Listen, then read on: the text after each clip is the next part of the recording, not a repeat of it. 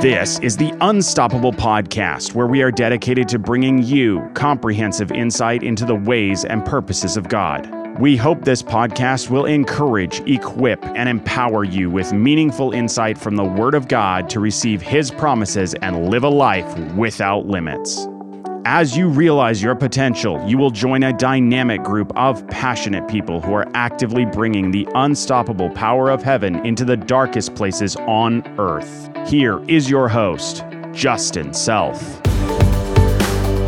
I am holding in my hand my very first published book.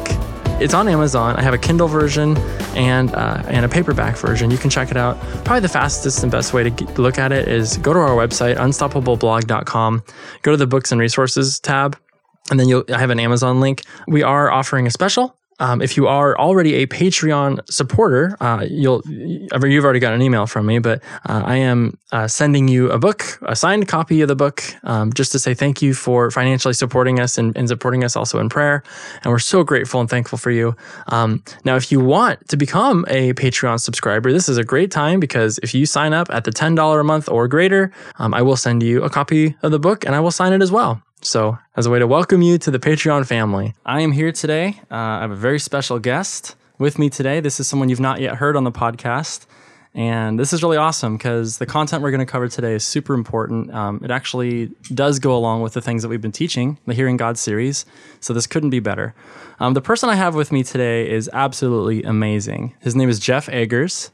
And you might recognize his name if you've read the book Prophetic Like Jesus. We're going to talk about that today a little bit. Historically, he was part of the leadership team at International House of Prayer, IHOP, in Kansas City. He worked in their PhD department, which is their prophecy, healing, and deliverance teams. He helped write the curriculum there. He taught in their Bible school.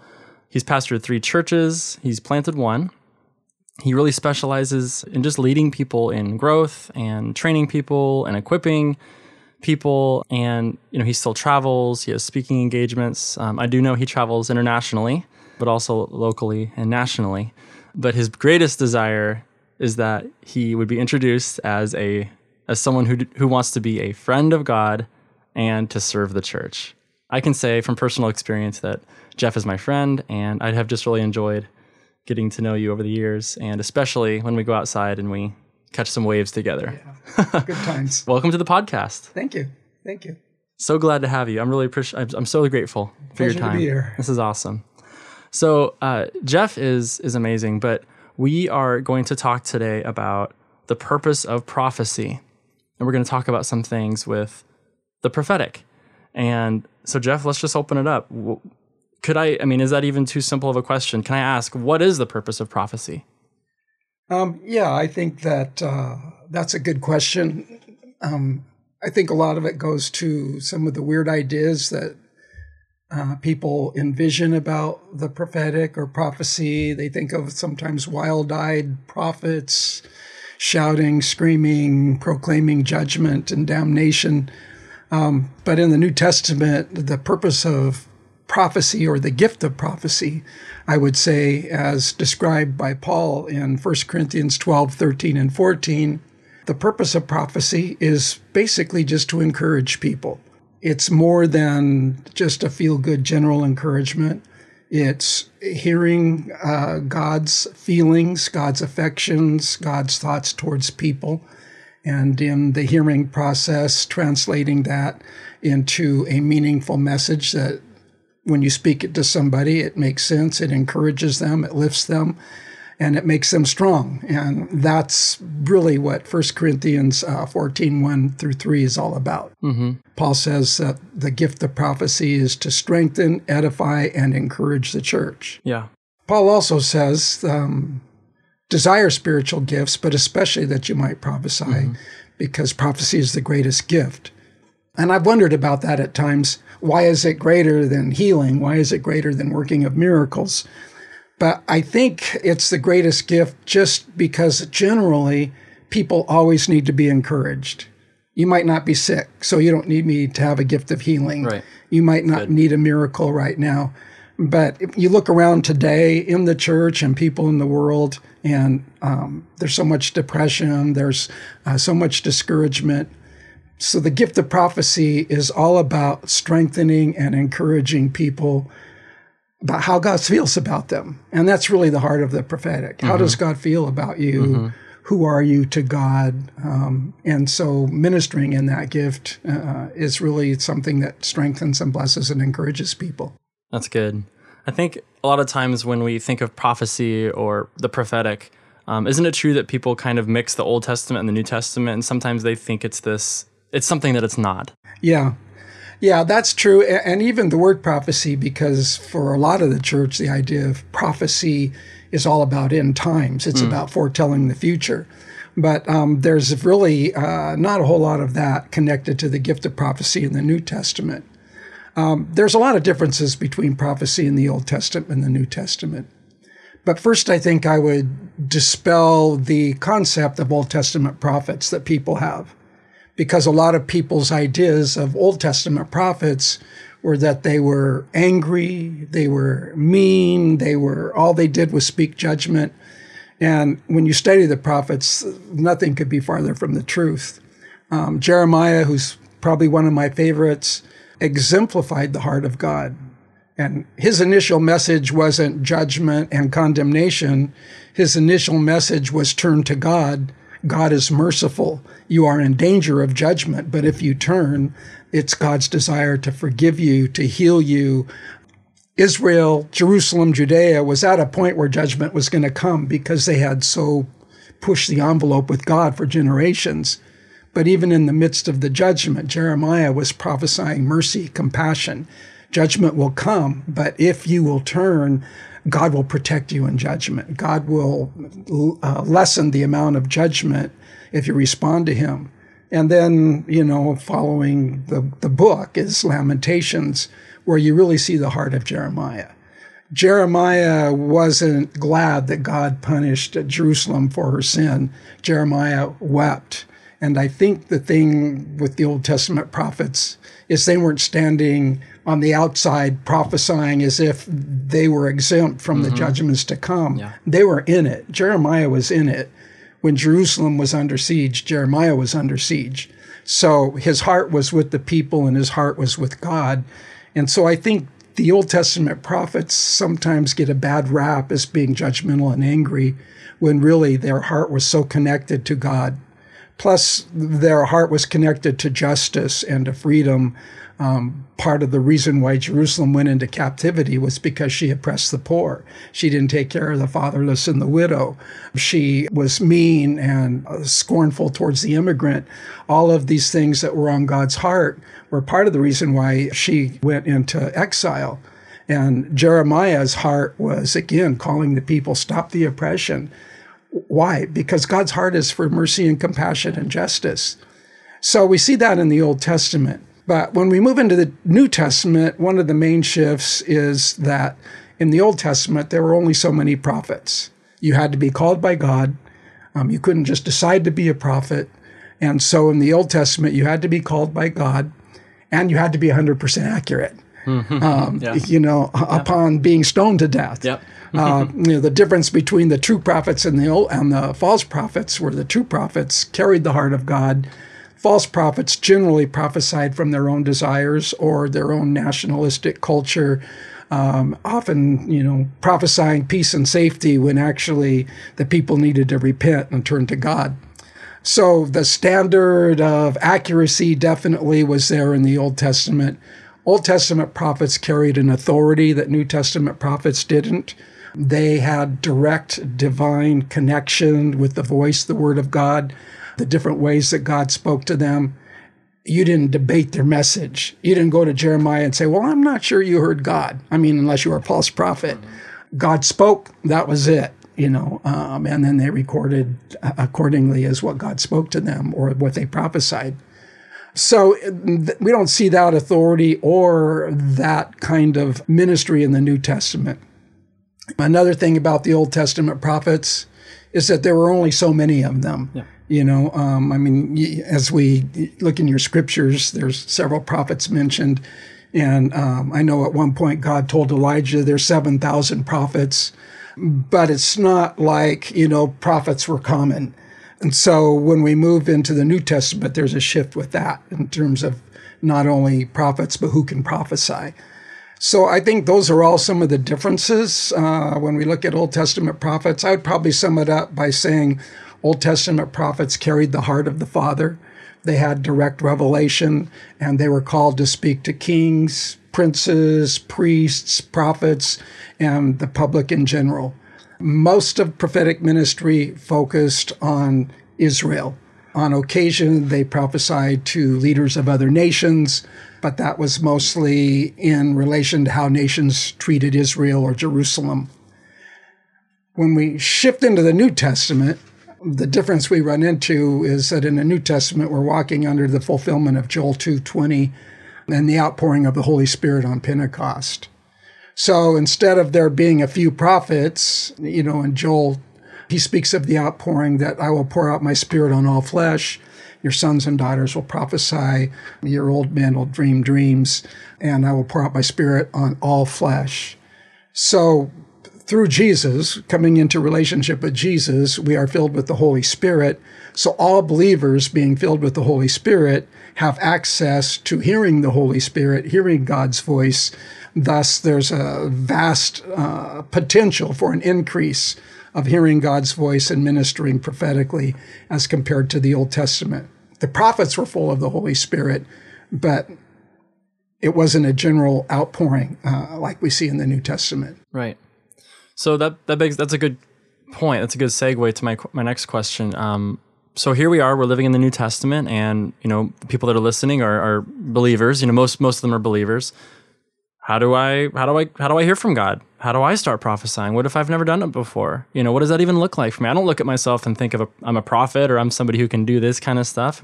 How do I even do that? How does this look like? Yeah, that's a great question.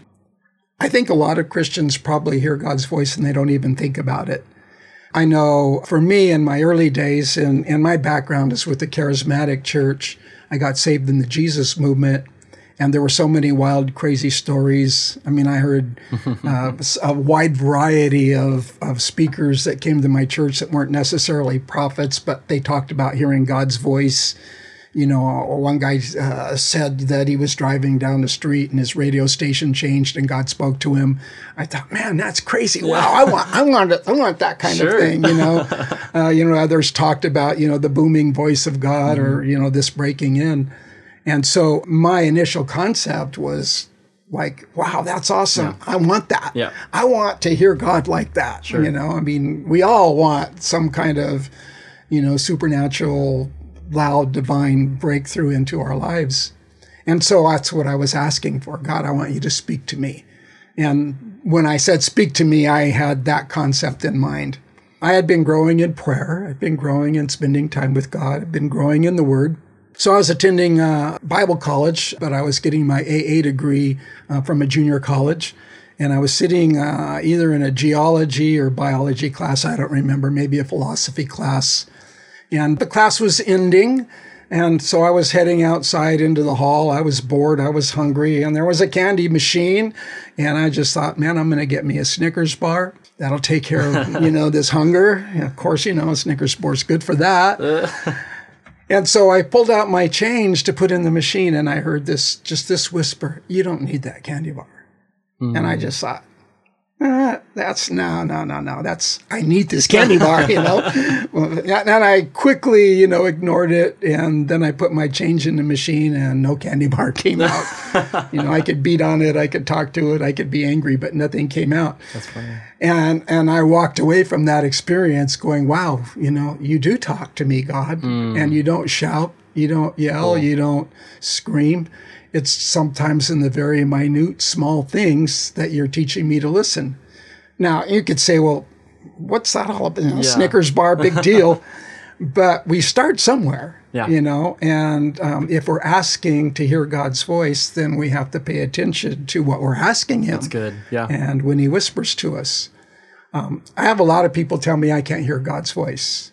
And, my suggestion to them generally is, well, what are you asking for? Because people say, I want to hear your voice.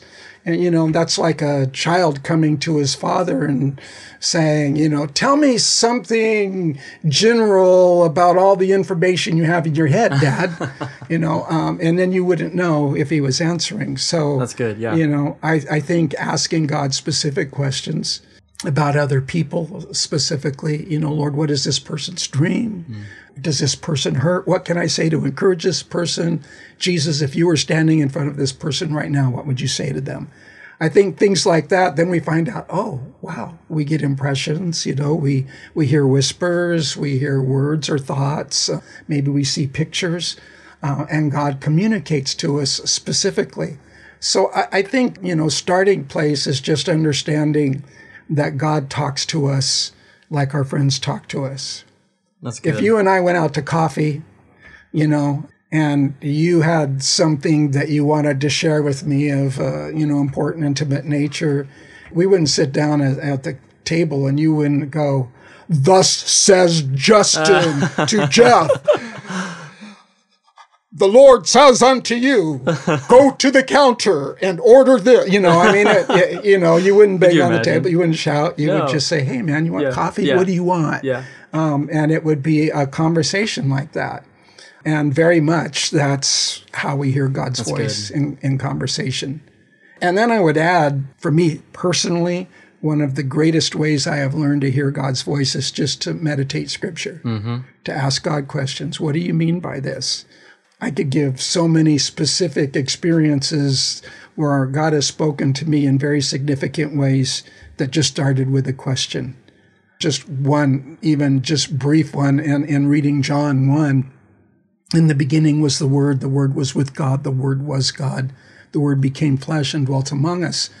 And my initial question to, and it was a serious question, it wasn't lighthearted, was, Jesus, what were you doing in the beginning? You were God in the beginning. What was happening? And the question kind of morphed into, if I could sit in the midst of the Trinity, what would I see? What would I feel? What would I experience? Yeah. Initially, I felt like the answer was, I could tell you, but I'd have to kill you. But following that was, I just have this sense of sitting in the middle of a circle and seeing around me the harmony, the love, the commitment that the Father has to the Son, that the Son has to the Spirit, that the Spirit has to the Father. Perfect unity, perfect harmony, perfect deference to one another, no jealousy, just complete love. And I just felt like that's what I was hearing. If I could be in the midst of God, I would feel just the magnification of love, unity, harmony. And then that pours back out when you see the Word became flesh and dwelt among us. Yeah. That living in Jesus is living in complete love. And for me, that was a wonderful revelation, and it just started with a question.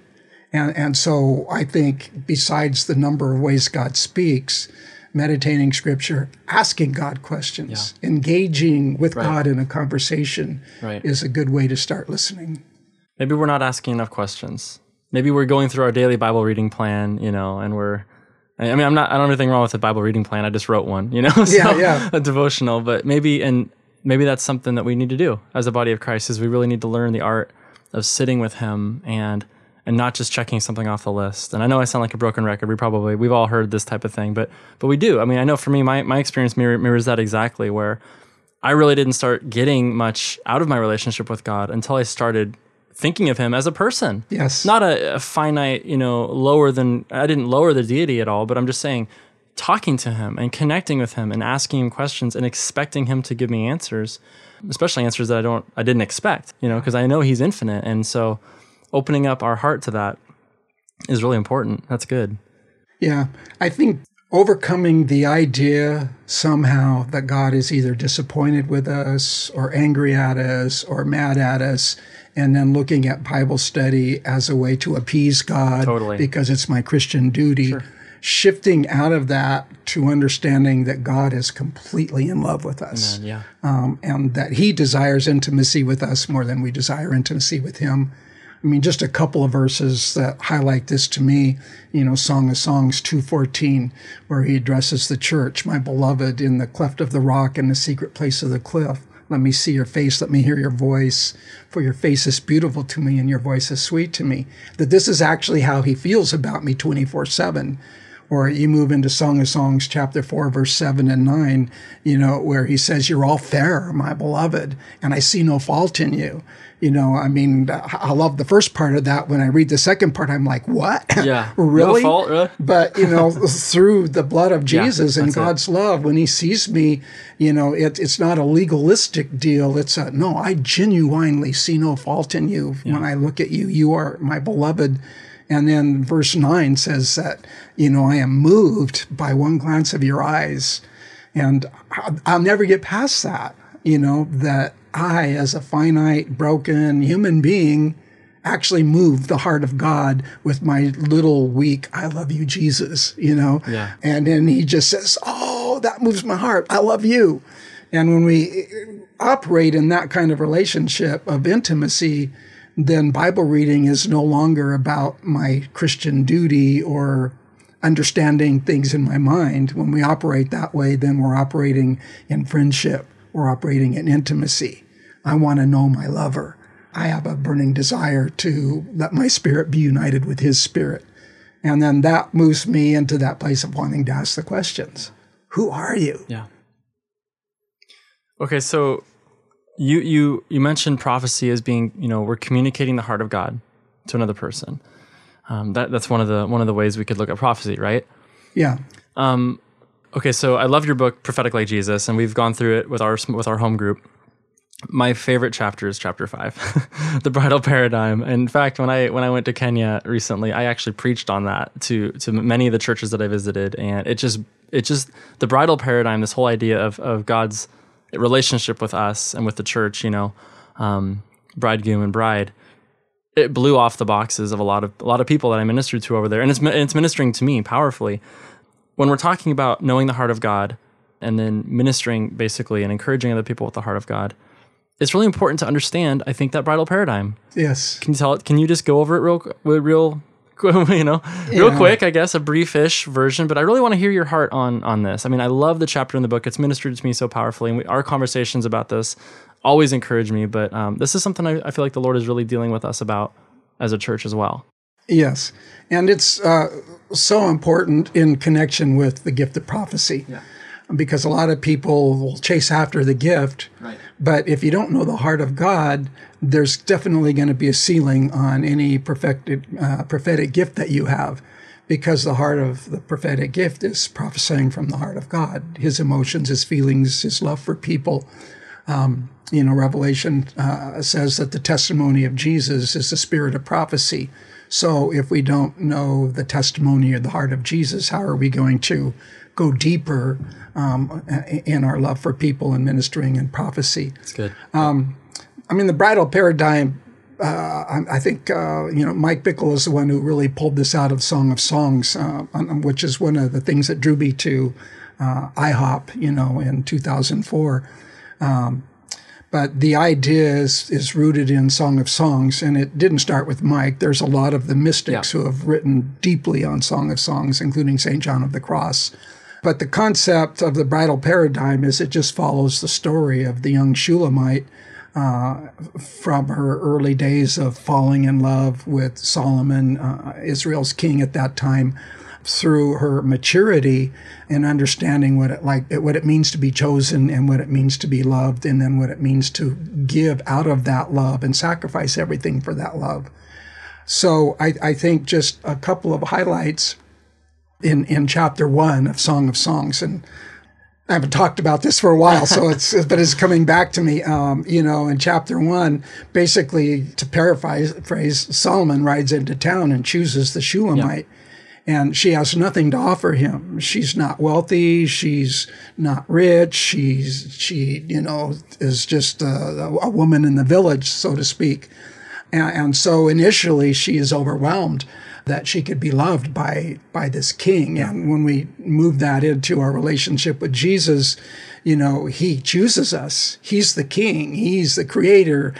He holds all things in his hand. Colossians says that the worlds are held together by his word. So here's this beautiful, wonderful king coming to us, the little peasants who have nothing to offer him.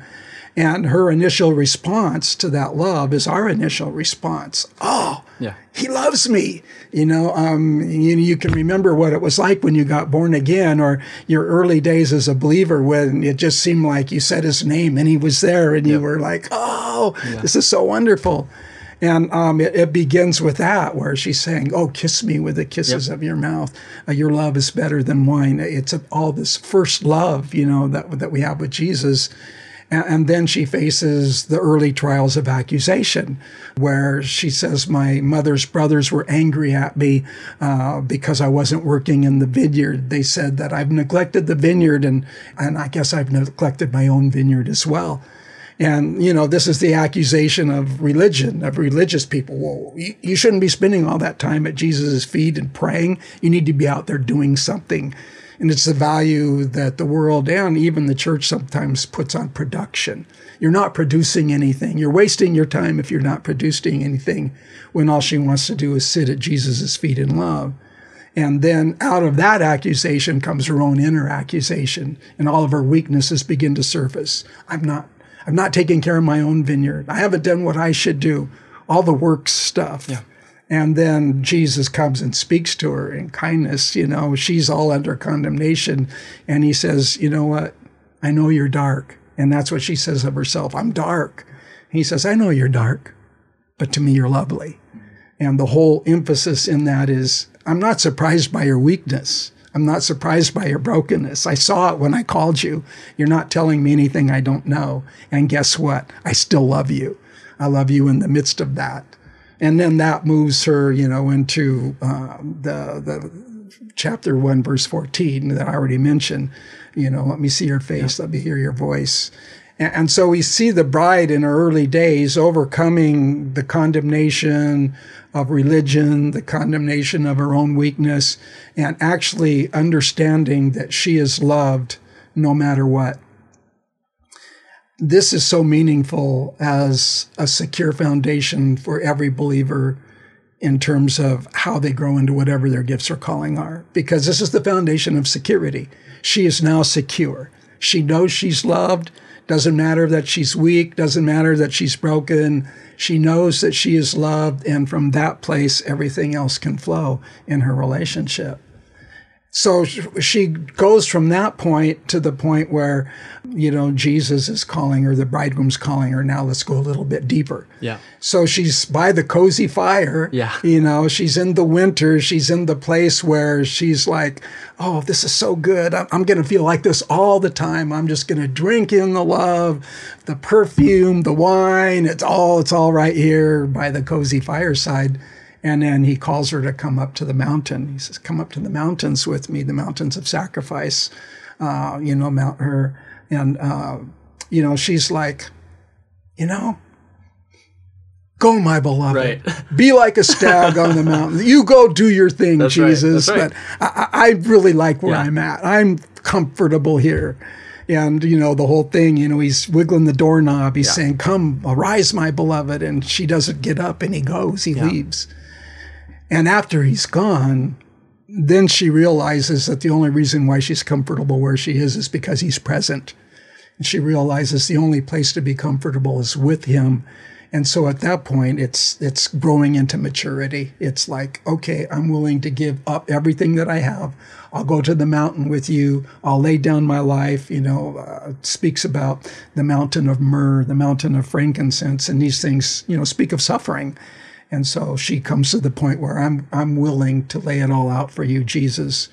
And then slowly moving on, there's another verse in 4 or 5 where she says, come, my beloved, let's go down and visit the vineyards and let's see. And when she goes down with him, she says, my heart became one with his people. So there's initial first love, then there's maturing into, it's not about me, it's about you, loving you, serving you, walking with you. And then from there, it's not just about you, it's about what's on your heart. Yeah. And that's your people. Yeah. And so I want to be with your people. And then devotion continues in the end of chapter 4 and 5, where now she's come to the place where she just says, my heart is yours. My heart is like a garden, and there's a wall around it. And when she says wall, she doesn't mean I'm closing myself off. Right. She means you're inside my walls, and I'm keeping you in. When I think about that, I just think about a garden, with a wall around it and a table and a couple of chairs in a corner under a tree. And she says, that's my place with you, Jesus, and I'm going to keep that place forever. And I'm going to protect that by putting a wall around it. Nothing is going to pull me away from you. And then we move, I think, probably to the picture of full maturity in chapter 8, where her prayer is, place me like a seal on your heart, like a seal on your arm. And I think that's the expression of the place where Jesus is saying, I'm trusting you with everything. Yeah. Because a lot of times in ancient days, kings would take their signet ring and put it on a chain, and then they would hang that around the neck of the bride. And so she's saying that, place me as a seal on your heart, put your seal on my heart, which is all about intimacy, all about devotion, all about mutual affection and love. And then place your seal on my arm, which is about authority or power. And so there's this, first I want my heart to be in the right place, then I can exercise power with great wisdom and grace. And then she moves on, and I think this is probably the ultimate, for me, a message where she goes on to say, many waters cannot quench love, rivers cannot overflow it. If a man were to trade all of his house for love, it would be considered utter foolishness. And this is the place where I think Jesus is bringing the church today. Yeah. Where it doesn't matter if the winds blow, it doesn't matter if the floods rise, it doesn't matter. Nothing is going to quench my love. The greater the adversity, the hotter the fire is going to burn. And so I think all of that works into the bridal paradigm. It's a story of God's love for us through his son that so brings us into the realization that even though I have no value, even though I have nothing to offer to God, the King, what did the shepherds have to offer? What did Mary have to offer? Just weak, broken people, but that's the ones God chooses, and that's the amazement. Yeah. Mary in the Magnificat says, he has regarded my low estate. He has blessed the poor. He set the rich away empty, and he's pulled the powerful down from their thrones. It's not the power. It's not the self-sufficient. It's actually my weakness, my poverty, my brokenness draws the heart of God. And understanding that kind of love is the kind of thing that says, man, I'm in. Yeah. Jesus, I want to love you forever. I want to serve you, and whatever that looks like in terms of the gift of prophecy. Yeah. And I think that's the kind of heart that we want to prophesy out of. I can prophesy to build my own ministry, to look good, to look spiritual, or I can say, you've gifted me in love as a member of your bridal body, the body of Christ. Yeah. I want to serve them with this kind of love. I want to speak your affections as if I've experienced them to other people, that they can be encouraged and blessed. Yeah, man, that's super powerful. And I'm sure, I know you've experienced this as well as I, and I'm sure some of the listeners have, where maybe they experience a prophetic word, or someone prophesies over them, or their experience with the prophetic is negative. And I think probably more often than not, it's because it's not coming from that place of love. Yes. I mean, I've been in meetings or been in situations where I'm like, my goodness, that person's very gifted or talented or something. They're really anointed, and they'll minister, but something in my spirit just doesn't register. Something's like, I don't know. Like, I don't really feel the love of God. I don't really feel encouraged, or, you know what I mean? Yeah. Like something going on with there. And so I think it's important for us to talk about this and to help people minister from the right place. Yes.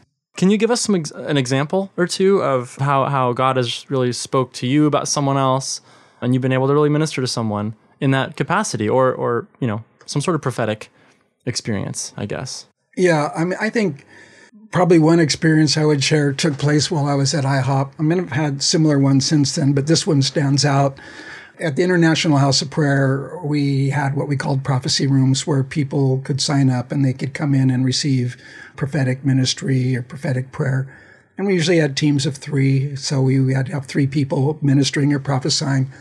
woman came in one day, and as the team was ministering to her, I just heard just a simple phrase. I had this impression that she had a son, and so the son wasn't present. So my question with God was, okay, well, why are you telling me she has a son? What do you want me to know about him?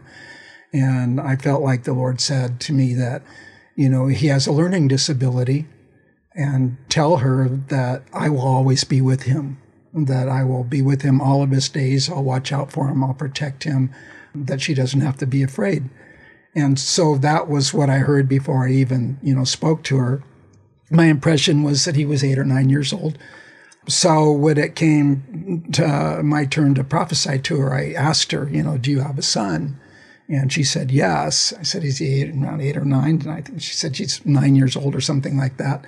And then I asked her, does he have a learning disability? And she said, yeah, he's autistic.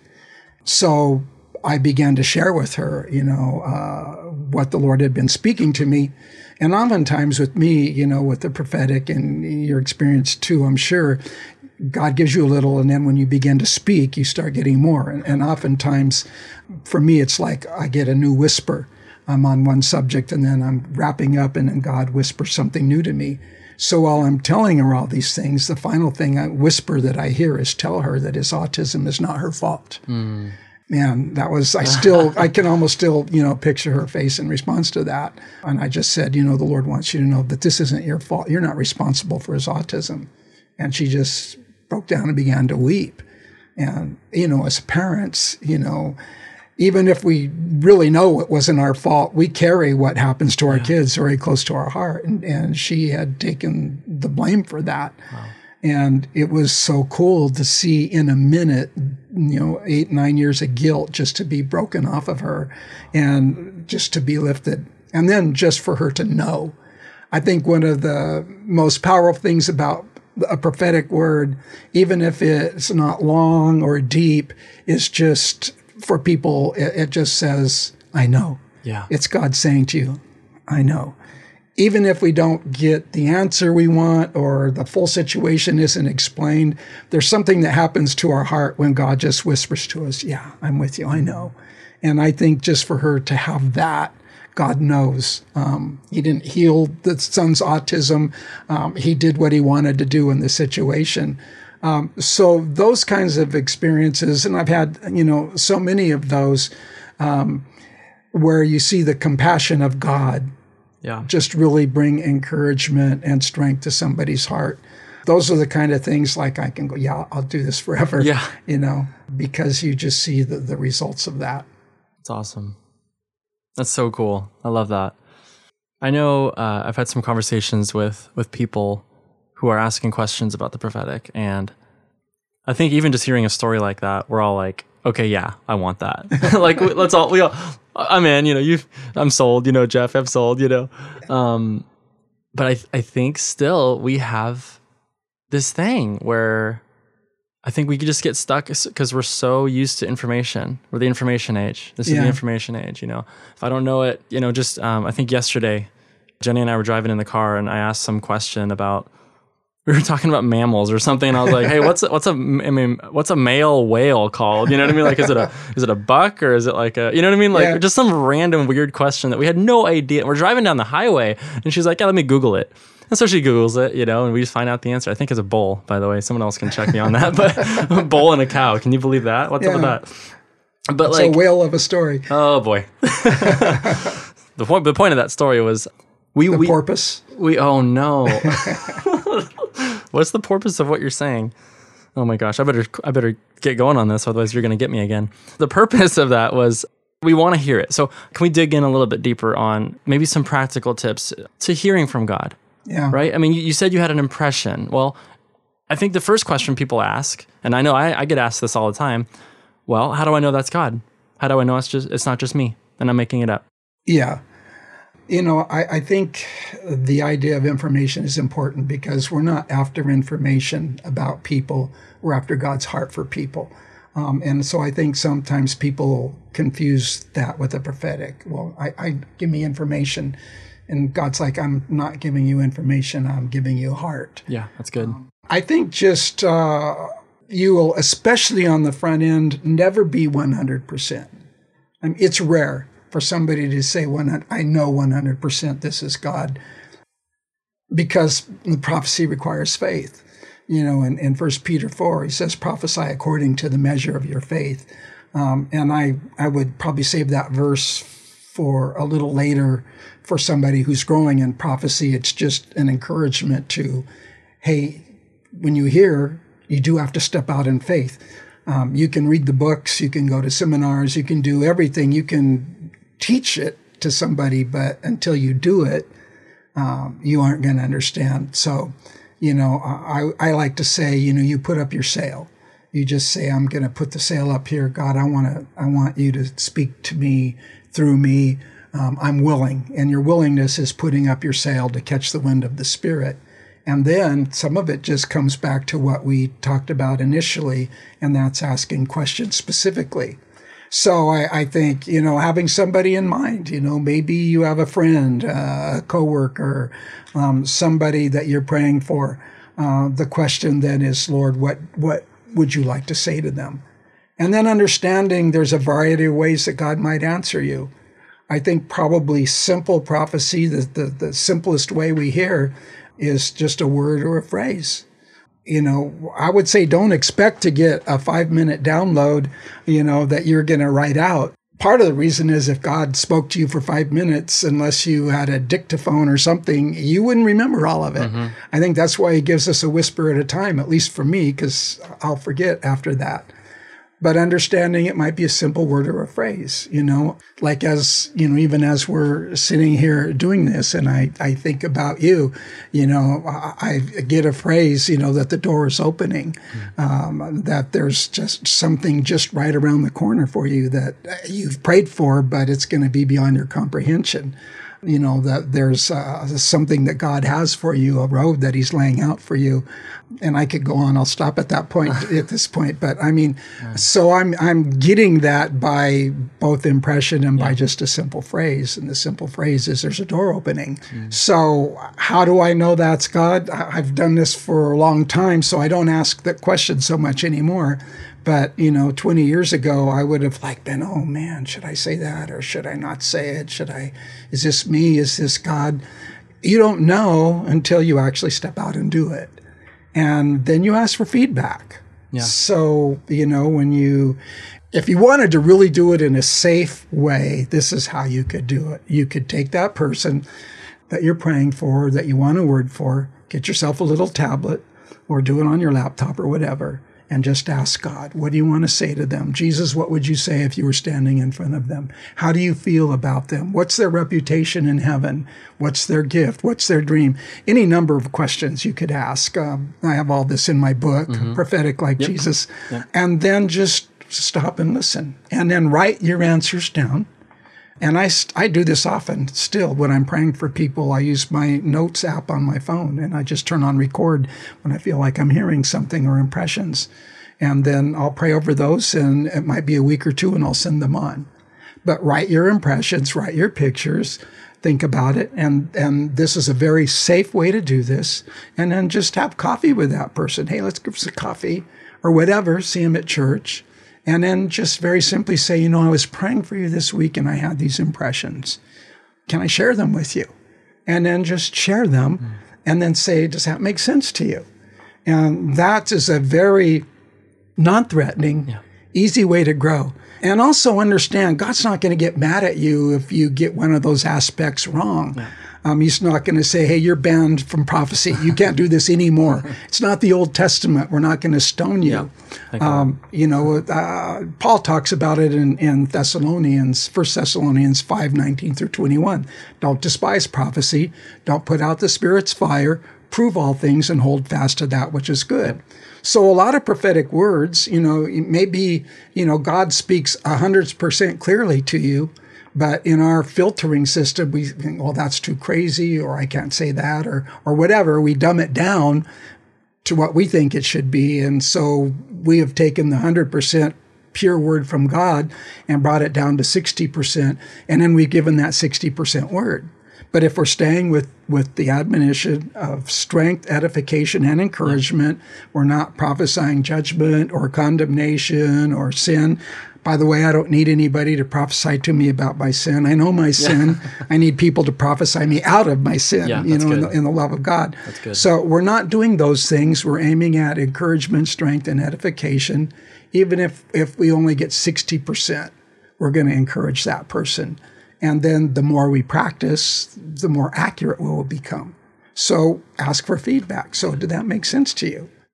Well, for me, the word that you just shared for me absolutely made sense. It kind of brought me back actually to some of my quiet times lately that I've had in the Lord. And I just as you were speaking, he literally just showed me kind of a picture of where I was sitting when I've just been speaking to him about certain really, really intimate things. I can see it, the little corner of my couch, where I sit and where I just pray in the morning. And I just felt like when you were speaking to me, that really encouraged my heart. And it was him saying those words to me, kind of like, hey, I'm with you every morning when you're on the couch. We're in this together. We're working through things. And that was a very accurate encouragement to me about some things that I've been praying about, specifically futuristic and specifically door opening. So yeah, that was a great encouragement to me. So yeah. Well, and I think what you're describing here too is how we imagine we must give a prophetic word. And a lot of people's imagination is, like I said earlier, or thus saith the Lord God, King James English, because we all know that's more spiritual. Of course. So raising our voice or whatever, where, God is just very, I don't want to say casual from the perspective that it's not powerful or not important, but casual from the perspective of, you communicate the way you communicate. When you prophesy, you don't suddenly elevate to some other level, some other voice, some other language. And that's what makes the prophetic so powerful with people, because it's just me and my own simple language. But the power of God is on the word. The anointing is on the word that I give you. And so that is what explodes in a person's heart. It's like, even if I whisper it, if I could have whispered that, I could have shouted it, but it's not my delivery, it's the word itself. Yeah. And so I don't have to dress it up in a fancy package. God doesn't have to be dressed up in a fancy package. When you share something that's real with someone, it doesn't matter how you share it, it's going to resonate with them. But what we want to do is share it in a way that makes it most easily to be receptive. So if I'm shouting at you, then you might already shut yourself off, like, oh, what's this guy doing? But if we're having conversation, then that's more easy. Yeah. Plus, to me, the prophetic is a conversation. Initially, it's me talking to God, and then God's bringing you into the picture, just like what we just did. Now you're in the conversation. And so my upward conversation is, what are you saying about Justin today, Lord? How do you feel about Justin today? So I'm asking questions, I'm engaging, and then now you're in the conversation. And so now I'm sharing that conversation with you, and then you're responding back to God. Mm-hmm. And I think that is most simply how the prophetic works. Catherine Kuhlman, I believe, once said, "Noise. Don't ever mistake noise for power." Yes. You're excited and you're sharing something, and that's powerful. But I love what you're talking about here. It doesn't have to be powerful. It doesn't have to be loud to be powerful. Yes. Yeah. Yeah. Well, yeah. I mean, we all know that the devil's afraid of volume. So if I shout at the devil louder, we know he's more fearful. Yeah. No, it's not about the volume. It's about knowing who we are and the authority and the love of God. Yeah. Can you go into a little bit about interpretation? Because, and I know you mentioned our job isn't to prophesy sin to a person, right? But there is, and now I think I'm getting into the distinction between prophecy and the word of knowledge. So tell me what you think about this. But there are times when the Lord will, at least in my experience, he's spoken things to me about a person that is revealing. Right. And so what I do in that case, I think about it and I say, okay, that's actually not going to be an encouragement. If I just, share, hey, the Lord showed me that you're living in sin or something, like, they know that, right? Yeah. And so at that point, we're faced with some sort of an interpretation situation, right? Can you explain a little bit about that and how to wisely steward the word? I think that's what I'm asking. Yeah. I mean, first of all, you don't have to have a prophetic word to go to somebody about their sin. That's what Matthew 18 is all about. If you see your brother in sin, then you should go. If he's sinned against you, then you should go. You don't need a prophetic word to do that. but you need relationship. And I think one of the things that we sometimes do with the gifts of the Spirit, particularly prophecy, is we make it all between me and God, when actually the gift of prophecy is a gift to the community. And we need to think in terms more of community. So if I have a word about someone's sin who's in my community, my goal isn't to show them that I'm prophetic and I hear from God and I'm calling out their sin. Why did God tell me that? Exactly. Yeah. So the question is, why did you tell me that? And what do you want out of this situation? So I might go to that brother, privately, of course. I would never do it in a public situation. And, just say, hey, I'm praying for you. And I just have this sense. If I'm wrong, tell me I'm wrong. I'm not doing this to injure you at all, but I care about you.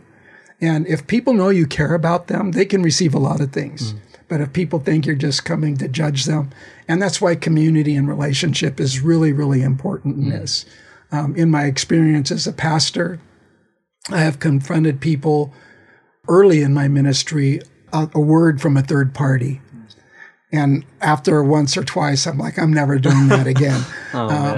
Because it just gets muddy. They said this, they said that. But I have found in my ministry over the years that if I have to confront somebody and they know I care about them, then they're glad I confronted them. They'll actually say, hey, thank you. And so I think that's a general thought.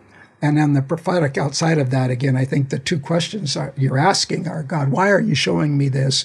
And God, what do you want out of this? In a group setting where I've been prophesying as a team over somebody and I've had this kind of revelation, I don't expose the person's sin in front of everybody else, but I will give a prophetic word in a way that flips the information. By that I mean, I'm asking God, what's your purpose for this guy?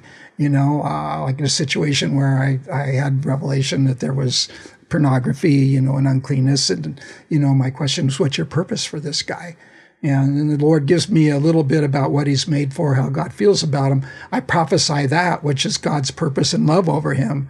And then I just add in, and the Lord's going to be dealing with you in some things in your life to get you to that purpose, because you're not going to get there if you're hanging on to this without ever naming his sin. Nice, yeah. But he knows. I don't have to tell. Like I said, I don't need you to prophesy my sin.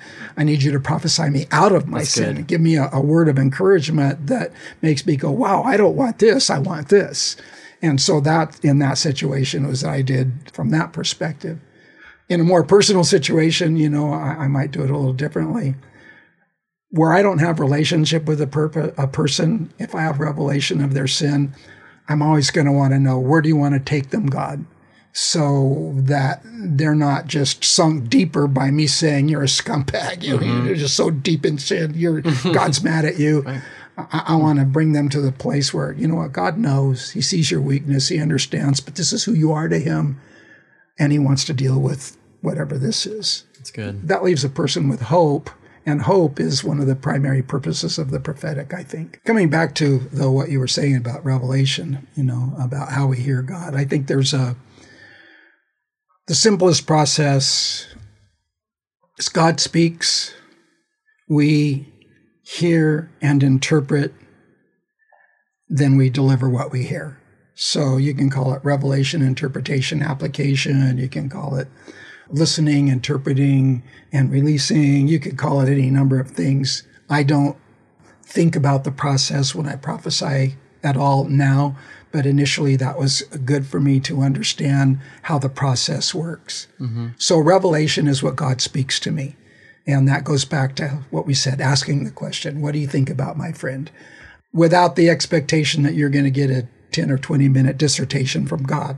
God speaks through an impression. An impression is just, and I think, if you're a feeler, you're familiar with impressions. You just know that you know that you know. You don't know why you know. And as we grow spiritually, we stop trying to analyze it. I know this. I don't know why I know it, but I know it. So the question is, so God, why do I have this impression? And what do you want me to tell this person out of what I'm feeling? We want God to draw that out, and that happens by our asking questions. And by that, I mean, if I have an impression that a person's going through a trial or going through a struggle, I want God to draw that out and give it some clarity. It doesn't do you any good if I prophesy to you, hey, you're in a struggle. Yeah. You know you're in a struggle. Yeah, thanks. So I want my impression to be developed, and that's developed. Right. So why are you telling me he's in a struggle? What's he going through, and what do you want me to say to help him? Yeah. So the revelation might be the impression. The interpretation is my questioning God. Why do I have this impression? What is it? Give me clarity about what it means. Yeah. And then the application is, so what is the message that I'm giving out of this impression? The same is true if you hear a phrase, a Bible verse. God speaks through phrases, Bible verses, exterior circumstances. I won't go into all of the ways that he speaks. Impressions, pictures, sometimes pictures and impressions together, sometimes physical circumstances. God can speak in a number of ways. But just for the purposes of what we're doing today, I will just narrow that down to simple words or phrases, impressions, or pictures. And a lot of that has to do with the kind of person you are. Are you a seer, feeler? Are you more audio than you are visual? So God will often speak to us according to the way he's made us. For me, a picture just simply means, some people could call it a vision, but just for simplicity, a picture is I just see a picture of something. That picture might be for you. That picture might be for me. Again, it's the conversation. God, why are you showing me this picture? Do I just need to share this picture with Justin? Or is this picture a communication device that you're telling me something that you want me to communicate with Justin by the picture? Just to make it simple, I was prophesying over a guy one time, and I had a picture in my mind. I saw him walking around a corner and looking into the shops of windows, like window shopping, so to speak. And I felt like just out of the simple picture, the Lord said, tell him I see that he's turned the corner and that I am going to increase his vision and his wisdom, his understanding. So out of that picture came a message. I didn't have to tell him that picture, but I had a message to give him about the picture. So sometimes a picture, he needs to know it, sometimes he doesn't. Mm-hmm. For me, it just depends on what's going to bless him the most. Yeah. Does he need to know the picture to be more blessed? Then that'll determine whether I share it. On occasion, sometimes the picture is just for them. On those occasions, I don't usually get any information when I ask. What's this picture for? What is this about? Why? And I have the story in the book about, the lady who I saw, I had a picture of her in a baseball uniform. She was a catcher in a baseball game, a professional, catcher. And I argued with God about it. Come on, God, give me some information here. Tell me more than what I'm getting. And, at that point in my prophetic journey, I knew it was God. So it wasn't a matter of me arguing whether I should or not. It was just me arguing with God, like, if you're going to give me something, give me some information to go with it. And finally, I just gave up and just said, okay, I don't know what this means to you. I just have this picture of you. I see you in a baseball game, dressed in a baseball uniform, and you're the catcher. And I don't know if that means God saying you're learning to receive well or learning to give good signals. And so you threw your own little spin on it right there. Right, because, we're trying to figure it out. And so she started laughing, and I'm like, okay, what's funny here? When you get prophetic words and people laugh, it either means you really missed it by a mile or you're just really on. And so I'm, what's going on? So she tells me, and this was at IHOP KC, and she had been in the prayer room. So she tells me, I was in the prayer room earlier, and, I had this picture of myself in the baseball game. I was in the batter's box, and the Lord said, stay in the game. And she said, so I asked the Lord, if this picture is from you, when I go and receive ministry in prophecy rooms today, have somebody give me a picture about baseball. Nice. Now I'm like, God, I argued with you for 5 minutes about whether to give this word just because she asked, for a little bit of confirmation earlier. Oh, man. I don't know what's crazier about that, that God loved her that much for a simple prayer like that, to just give her that confirmation. And he said, yeah, I know you're going to argue with me about it, but you're going to do it anyway because it'll bless her. So, things like that, engaging in those kinds of questions. I think probably, and I won't belabor this right now, but I think probably that is the biggest area where I think that people miss it in the prophetic, is in interpreting pictures and impressions. But that's not a reason not to do it. It's Right. just a reason to press in and learn to grow in those areas. And the only way you're going to do that, going back to, earlier question, how do I know it's God? The only way you're going to do that is just to continue to step out in faith and get good feedback. I want to know when I'm wrong. A lot of people don't want to know because they don't want to be embarrassed or whatever. I want to know when I'm wrong, because how am I going to grow if I'm not open to feedback? That's awesome. So that's interpretation. Yeah. And then the application is, how do I say what the interpretation is? And we talked about flipping it, if we get negative information, what to do with that. But otherwise, it's really, the answer is, how do I convey what I've heard from God to you in the way that is most going to encourage you and bless you? Yeah. I think something that's really encouraging for listeners right now is the fact that it's actually okay to make mistakes. It's okay to kind of work our way into this, because we're not going to all hit it all 100% every time just when we step out for the first time. Yeah, I mean, exactly. there's a growth behind this, right? I mean, And that's, coming into the difference from the Old Testament to the New Testament. Prophets' words in the New Testament weren't taken like the Old Testament. In 1 Corinthians 14, Paul says, when one's prophesying, then let the others listen and judge and weigh. Yeah. We're not stoning, him if he misses it a little bit, but we are spiritually discerning the message and holding on to that part that's God.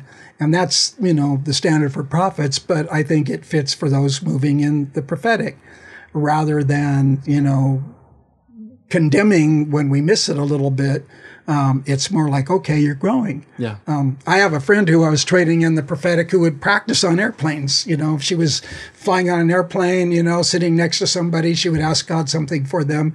And then she would start prophesying to them by saying, hey, I'm growing in this gift of hearing God speak to people. Can I practice on That's you? good. I like that. And yeah, I like that. And that totally, removed the sense of, well, what if I'm wrong or what if I miss it? And this was a big burly guy, beard, and he was like, oh, well, okay. And she said, I just feel like, you play guitar and you've been in music. And she had this long, powerful word for him, and it was all right on. Cool.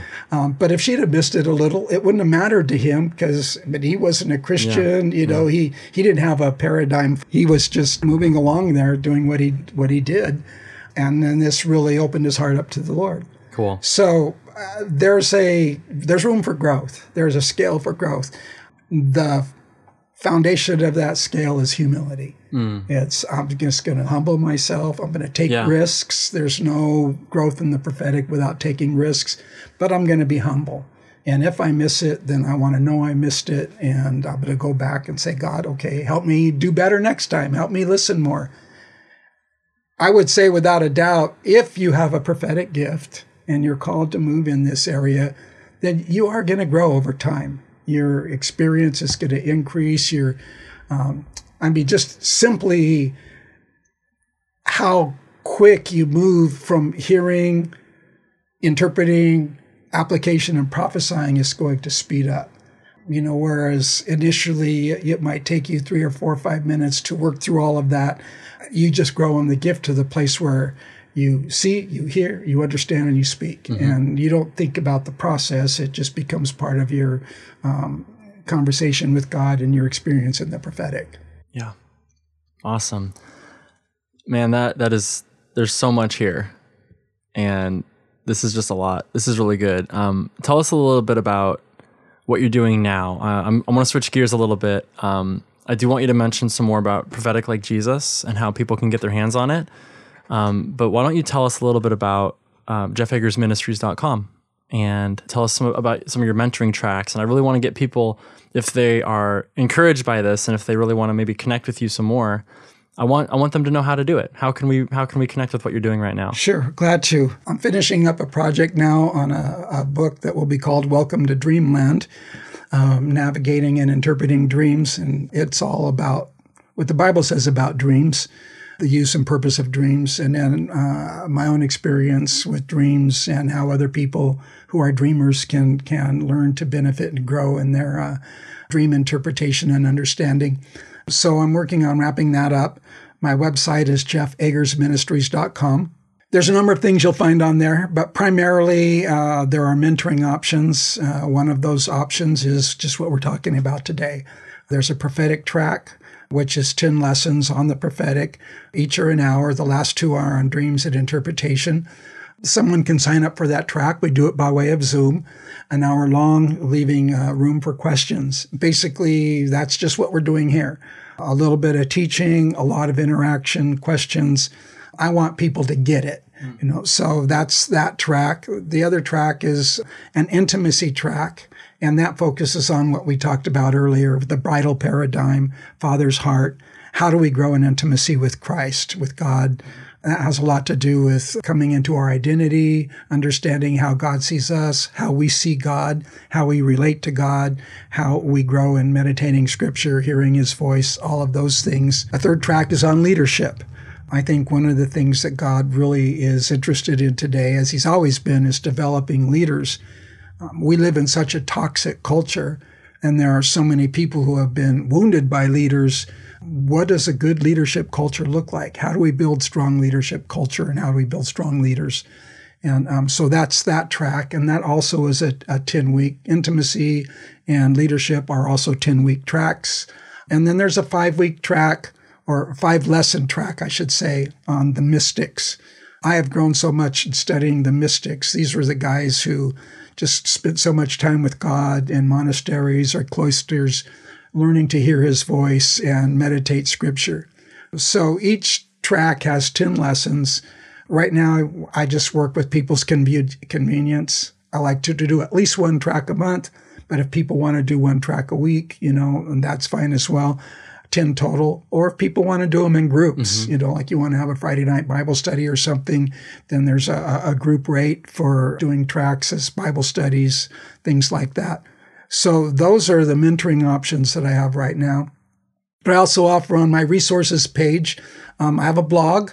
There's a couple of messages from my past that are on there. Wild and crazy stories. And that's all about just some weird things that have happened to me in my life. Like, what do you do when you're in Poland if you go jogging and you leave your phone at your host's house and you don't know their address or their phone number and you get lost and you can't speak Polish? Oh, no. Crazy story, but I'll leave it at that. I haven't posted that one yet. But, or you lose your keys on the beach. Or you lose your keys on the beach and you've got 50 yards, 100 yards of sand between you and the street to find your key, and then you have to ask God how to find that, and I won't spoil the end of that. Okay.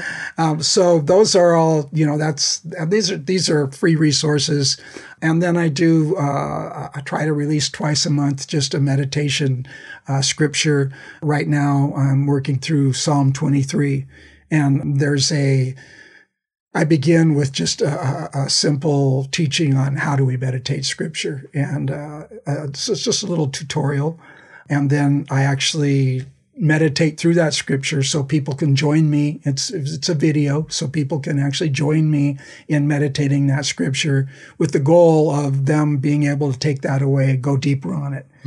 The wonderful thing about meditating Scripture is if you only have 5 minutes, you can still go pretty deep with God. It's amazing. Yeah. And so I try to keep these short, and basically they're just in there to help people do the very thing that has been so precious to me, and that's in their own time meditate Scripture. So those are all free resources that are available there. If somebody would like to support my ministry, there's a donation page where they can just click that and they can give to Jeff Agers Ministries. Yeah. And then if you're a business person out there, I have another website called forwardperspectives.org. For years, I have partnered with business people in the place of prayer. I have clients now, some in Poland, some in different places of the world. Some are churches, some are businesses. And this is just, I support their business in the place of intercession, sending along any prophetic information or words that I get at particular times. And they, in turn, support my ministry, enabling me to do what I'm doing in the kingdom. So that's forwardperspectives.org if anybody's interested in something like that. Awesome. Very good. Thank you so much for your time. This has been fun. I really appreciate it. Yeah, this is just gold. So I encourage you listeners, man, give this another listen. There's so much there today. A lot of content, a lot of really powerful stuff. Jeff, thank you. Oh, my pleasure. My pleasure. And we got to go catch some waves soon. Oh, that's right. We sure will. Thanks, everybody. We love you. And make sure you check those resources out. I'm going to link to them in the notes. And we'll see you on the next episode. Thank you for listening to the Unstoppable Podcast. For more resources, including previous episodes, blogs, and free downloadable content, visit us at unstoppableblog.net. You can also find us on Facebook at Unstoppable Blog. We hope this podcast has encouraged, equipped, and empowered you with meaningful insight from the Word of God to receive His promises and live a life without limits.